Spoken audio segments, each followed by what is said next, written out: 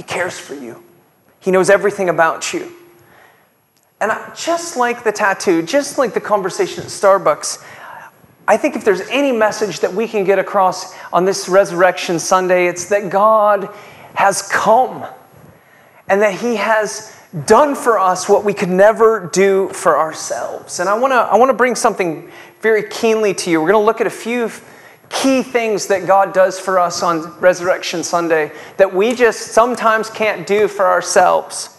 And it's in Hebrews chapter 10, verse 19, that we begin to see the story of the Passover, which we've been discussing for weeks, played out and explained.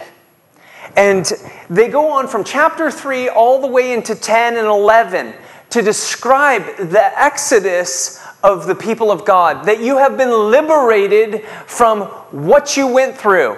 And the recurring theme is, do not harden your heart. Do not harden your heart. Come back to me. I love you. And it's beautiful. And then Paul comes to this point, or maybe it's not Paul, maybe it could be Apollos, we don't know. But the writer of Hebrews comes and he says, therefore, brothers, since we have confidence to enter the most holy place by the blood of Jesus, by a new and living way opened for us through the curtain, that is His body. And since we have a great high priest who's over the whole house of God, let us draw near to God with a sincere heart, full of assurance of faith, having our hearts sprinkled and cleansed from a guilty conscience, and having our bodies washed with the pure water, which is the Word. And then he goes on to say, let us hold unswervingly to our profession or hope that we profess.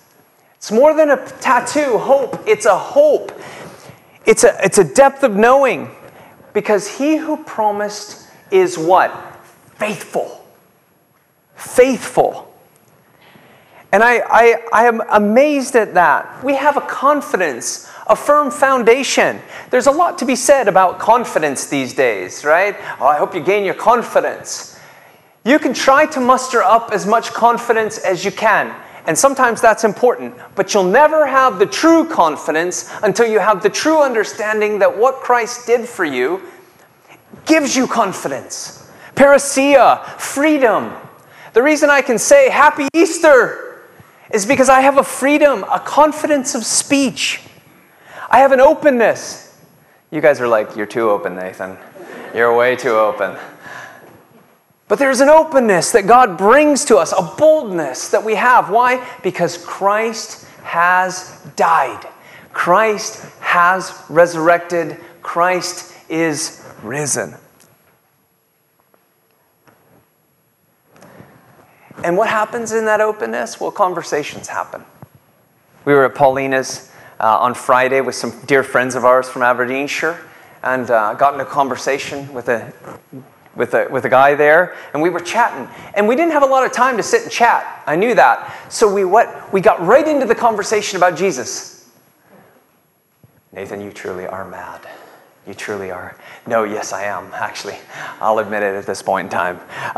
Why? Because I have a confidence that, you know what? God can bring to your life, to my life, something that I can't bring. He has the power. It's not an ideology. It's not a philosophy. It's not my own thoughts. It's God. My confidence is in what He has done for us on the cross. My confidence is in Him. If it was something I had to work up, or I would be shaken at every moment. Why? Because the things of this world are difficult.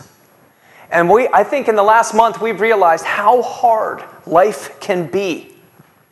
And yet God has given us confidence. And I want to share this with you. I got this message today. Many of you have been coming. You know, you've seen the videos of Luda, who was raised. She was a minister's wife in Kharkov. She's an old friend. She was my translator when we were in Ukraine. She sends me messages, and she's made it all the way to Czech Republic. We're sponsoring her. We're making sure that she's housed. Her parents have now arrived. Praise the Lord. After 2 days of journeys on trains in Ukraine, we praise God for that. But this is what she wrote to us as a church today, and I praise God for it. She wrote this. Hold on one second. She wrote, Christ is risen, And this gives us hope in the midst of our darkest times. We have joy that overcomes fear and hopes that takes us through the hardships. Blessings to you and your church and your family on this special day. Amen. Amen. You can clap.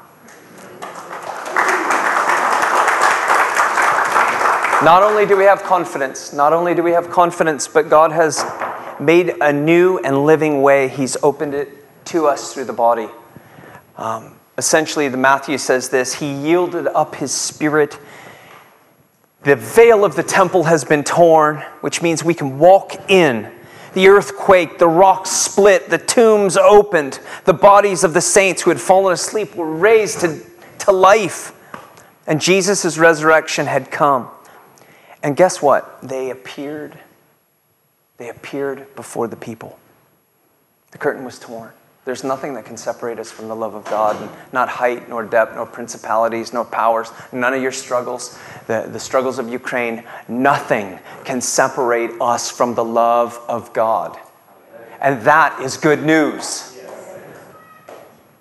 And for the born-again Christian, when you look into an eye of someone, Jacek, when I look at you, Bun, when I look at you, we may not sometimes speak the same language. Your heart language is Polish. But guess what? Whether you're around the world or whether you're in Dundee, when you look at each other in the eyes, you know not only do you have confidence, but you have a new way. And that way has drawn you together, and you walk along the road together. And you seek the Lord. And the Lord meets us. We have a new and living way. A new powerful way to walk with God. He's cleansed us. That's what it says. He cleansed us. He's sprinkled to cleanse us from a guilty conscience. The sins that so easily ensnare us are done. They have been nailed to the cross. What we have made beautiful was not beautiful, but it is now beautiful. Because God has made a way. God has strengthened us. He has called us. The testimony you gave, Elaine, the testimony you've given is a testimony of truth, that God is with us. He will never leave us. He will never forsake us. He cares for us. And we celebrate that truth today. He has liberated us by the blood of the Lamb who takes away the sin of the world. I can stand today confident that God has redeemed me. He has saved me. He loves me. And that's confidence. That's the confidence that will not be shaken.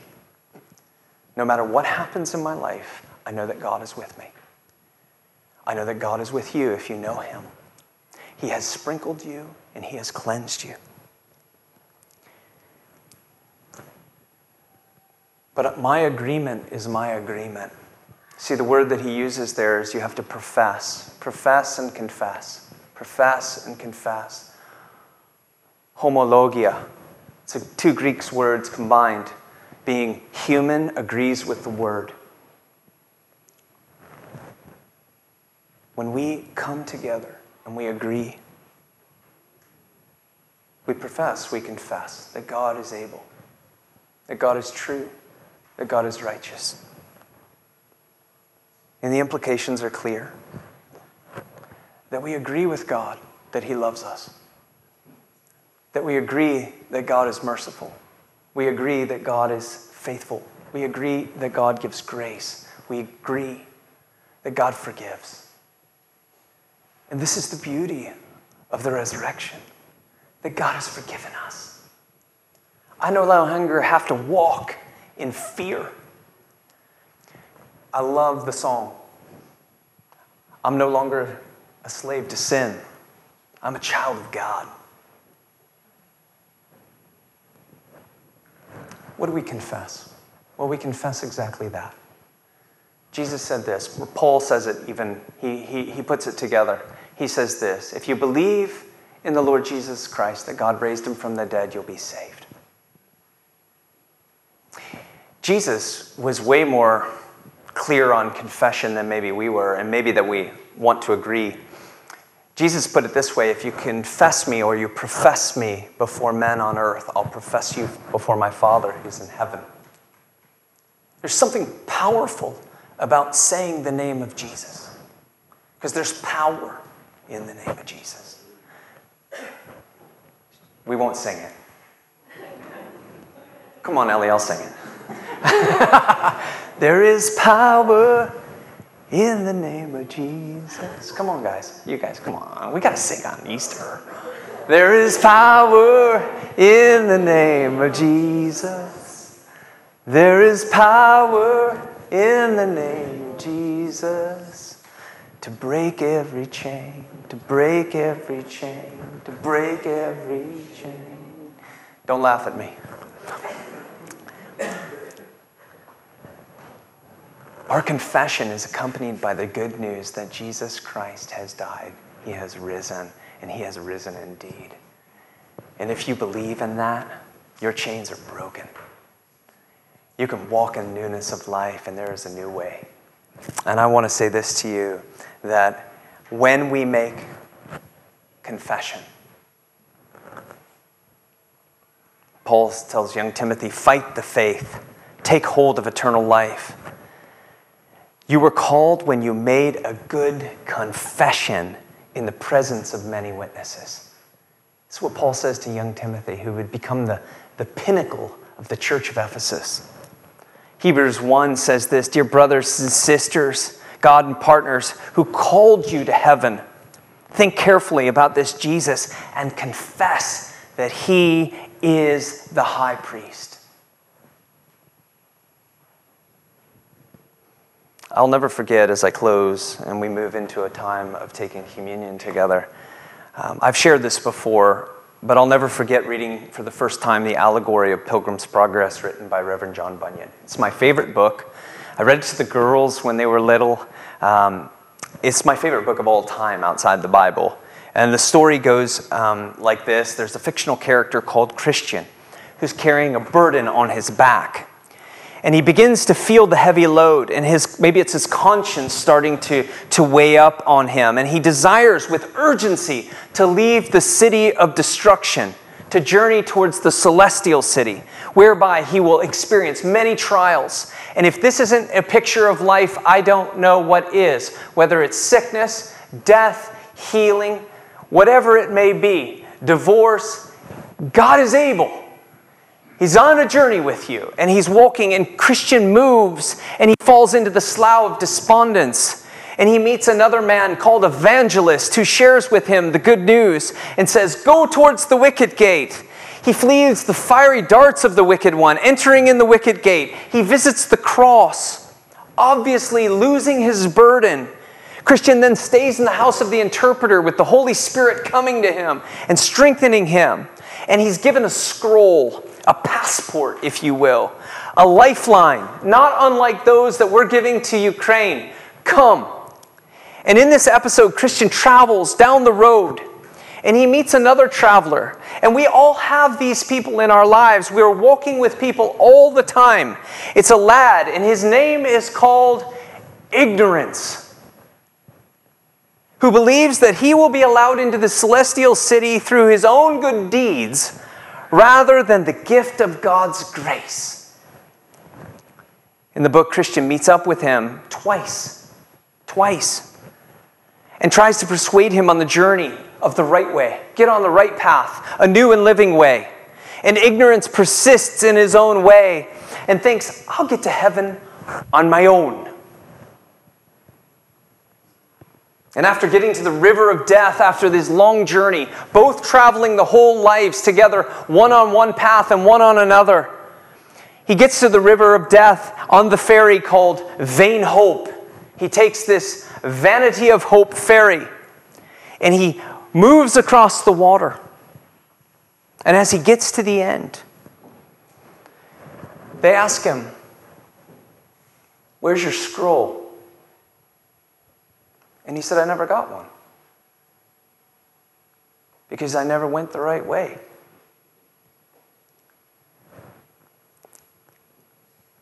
See, we have to go through the wicket gate. We have to get on the King's way. Do you know it says that in the book? We have to get on the King's way. And I'm here to say to you today that God wants to meet with you, and the way he wants to meet with you is the same way he's always met with us, through his body and his blood. Body shed for you, blood. And as we gather together, if you have the elements, I want you to just open them up, but I don't want you to take them right this second. Does anybody need it? We've got somebody. Go ahead, Keith. You know what? I need one. Thank you.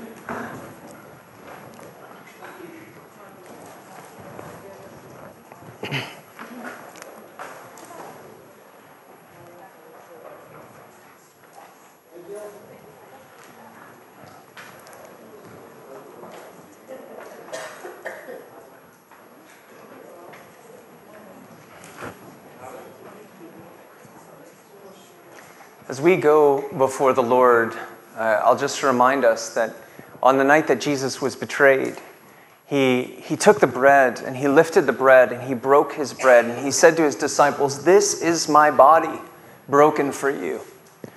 When you take this, remember me." And then he turned to all his disciples, who must have been quite fearful, a bit confused.